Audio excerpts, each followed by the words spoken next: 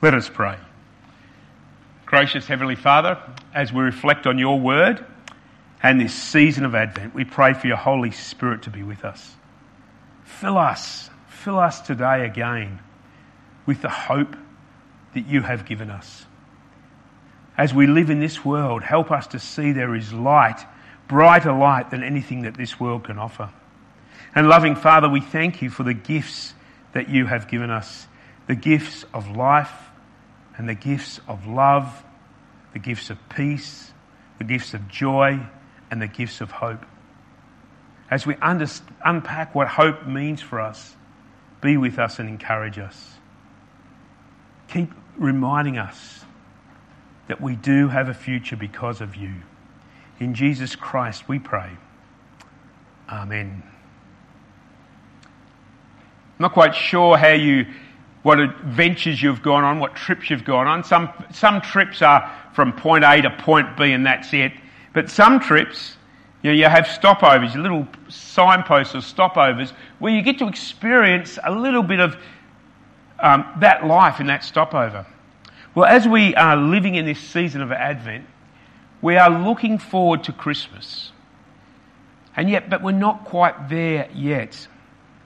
And this season of Advent is not, for Christians normally, historically, hasn't been the joyful stage where we play carols at every service and where we have celebration at every service. But it's more a reflective season. A season to be reflective of what God has given us. Why we need Christmas, but also Jesus doesn't just stop at Christmas. There is also something yet to come for us. Christ's second coming. And one of the things that we're talking about today is that Jesus gives us hope. Jesus gives us hope not that we'll be rich. He gives us hope not that we'll be healthy, not that life will be perfect, our family will be ideal, that everything will be comfortable. But the hope he gives us is this hope that we can be sure that we have eternal life. You see that though there is a problem. It's a problem that when life gets tough, when life is difficult, the temptation is to think life won't get better.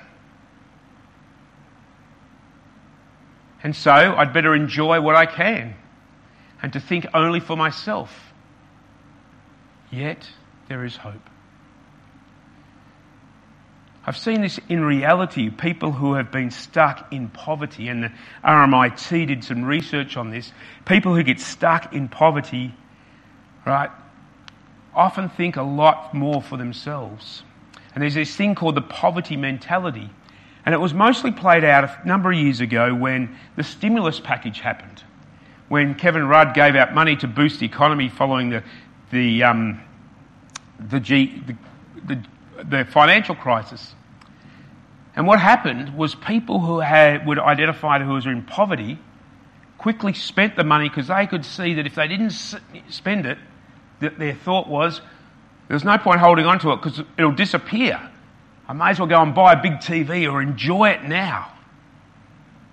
And that's how often we can live as well. We can just think of ourselves. And when society actually encourages that, to think of ourselves, particularly when life is tough and difficult. And I would say we do need to care for ourselves, but caring for ourselves in the context of also caring for others, not excluding others, and remembering that there is hope for a future.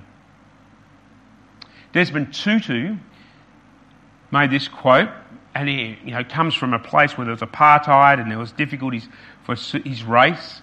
He said, hope is being able to see that there is light despite all the darkness. Robert Schuller talked about, let your hopes, not your hurts, shape your future. A question for you is, where are you living at the moment? Is life fully light? Everything joyful? Everything going well? Is life pretty ordinary, a mixture of dark and light? Or is life more dark? Remember, in all those three scenarios, there is hope. There is something to look forward to. things will change. If you've been around a while, you always realise things will change. But generally, some people say things don't change for the better.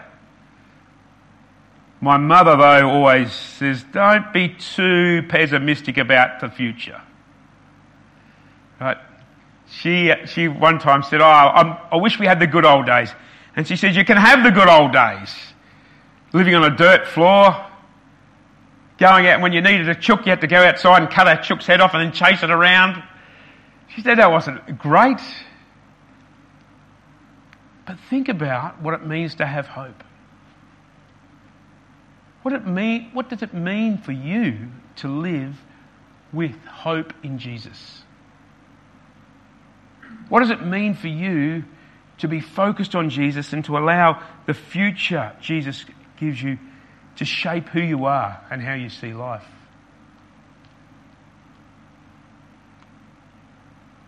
What does it mean for you to be living as a person of hope when there's darkness in the world?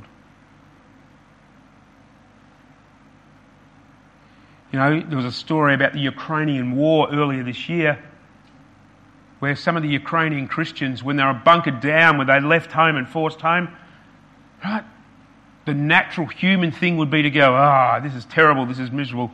But what do? They gathered around and sang praise to God and thanks to God and asked God to help them during this time. That's a sign of somebody having hope in Jesus, isn't it? Living hope in Jesus means living as if he could come at any time. Now, this is always a difficult thing for us. Some Christians love to use this end of the time sort of readings as the scary stuff. You better be ready, otherwise you're going to miss out. And there's a bit of truth in that, but that's not the main message.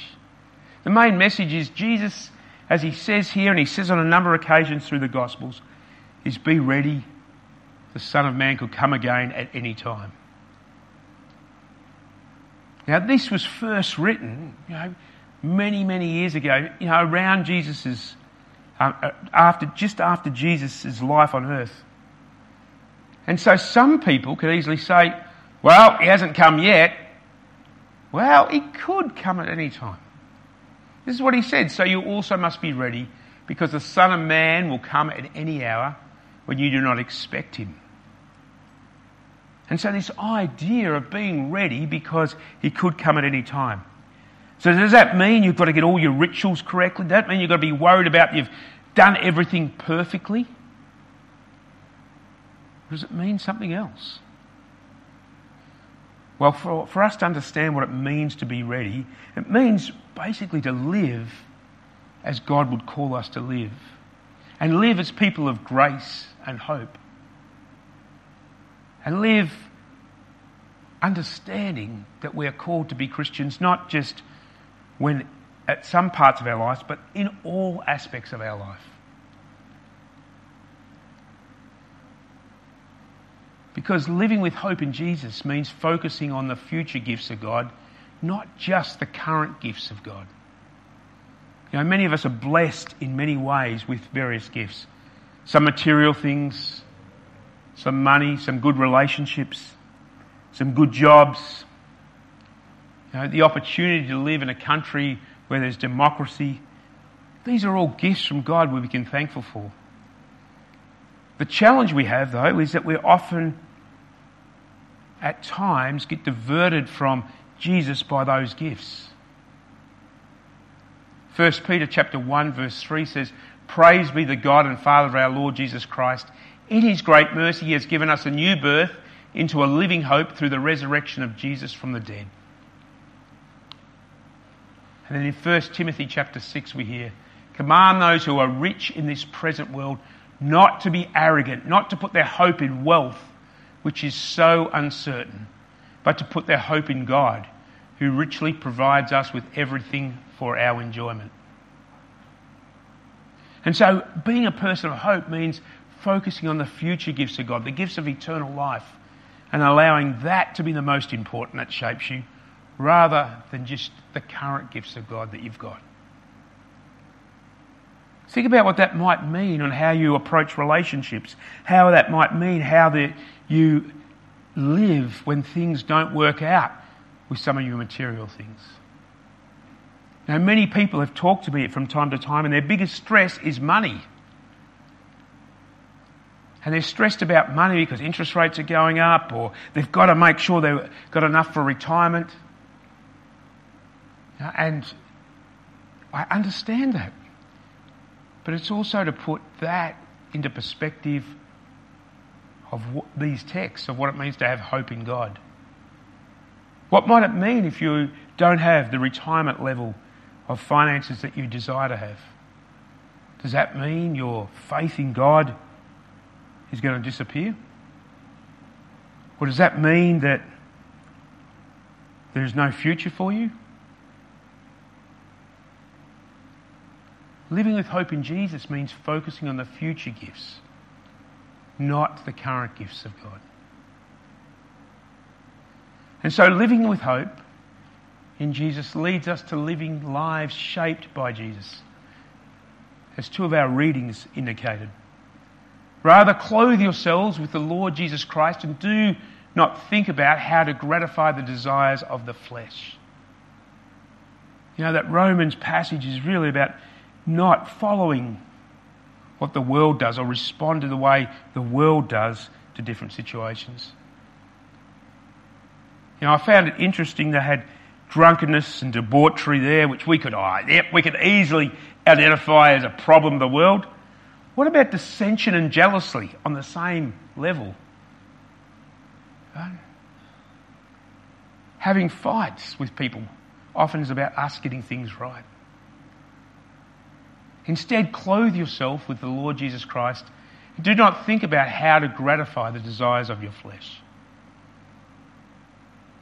Think about what that text means for you.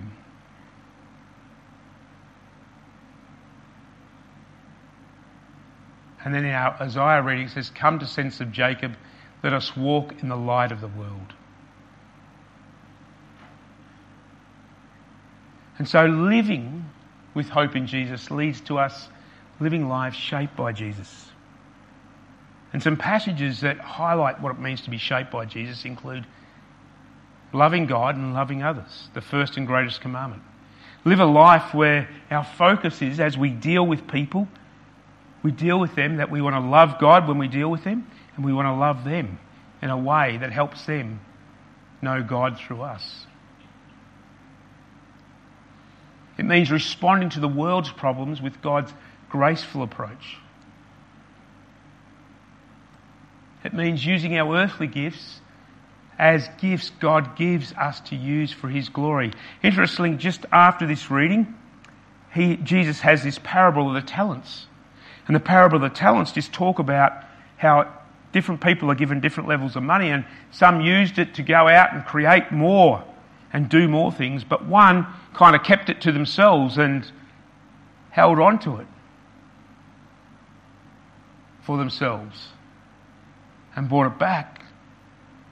And they were considered the one as not the good servant. So think about how you can use your earthly gifts, your current gifts, for God's glory, to help others. And using it for God's glory means helping others know about His love and His grace, helping others connect with Him. And that often means helping people connect with other Christians, a community of faith like us. And then a bit further on, Jesus highlights again how we should live in His light. And that is showing care for those in need, like welcoming the stranger, feeding the hungry and clothing people. This idea of living lives shaped by Jesus is one of not looking after ourselves first, but following Jesus' example of sharing His grace in the world, living for others. You see, as people of hope, this will only happen if we understand that we have hope. If we don't have hope, this is very hard. We'll see this more as a law. We'll see this as, this is something extra I've got to do. something extra I've got to do to please God. But another way to look at these things is to go, oh, this is a way God wants me to share his hope and his love and his grace with others. Not because I have to, but because it's God's way of bringing himself closer to people and helping us in our journey of faith. And so I want to leave you with this. How might Christmas and life look like if it is less about you and more about helping people have hope? Hope in Jesus and the future he is giving you and all who believe in him. Because the reality is, most people need hope. Many people have hopes of certain earthly things, but the best hope we can give them is hope in Jesus. Let us pray. Gracious Heavenly Father, we thank you for the wonderful gift of Jesus who comes to us at Christmas. As we prepare for this adventure with you and with each other, we pray for your Holy Spirit to be with us and encourage us. Help us to be people of hope, bringing your hope into this world, helping people to know that you are a God who loves them and cares for them, a God who won't just push them aside or exclude them. Lord, we pray for your Spirit to fill us with hope so that as we live in ways that show your love and grace and mercy to others. And loving Father, thank you. Thank you for the hope you give. Help us to always remember you love us and are with us. In Jesus' name we pray. Amen.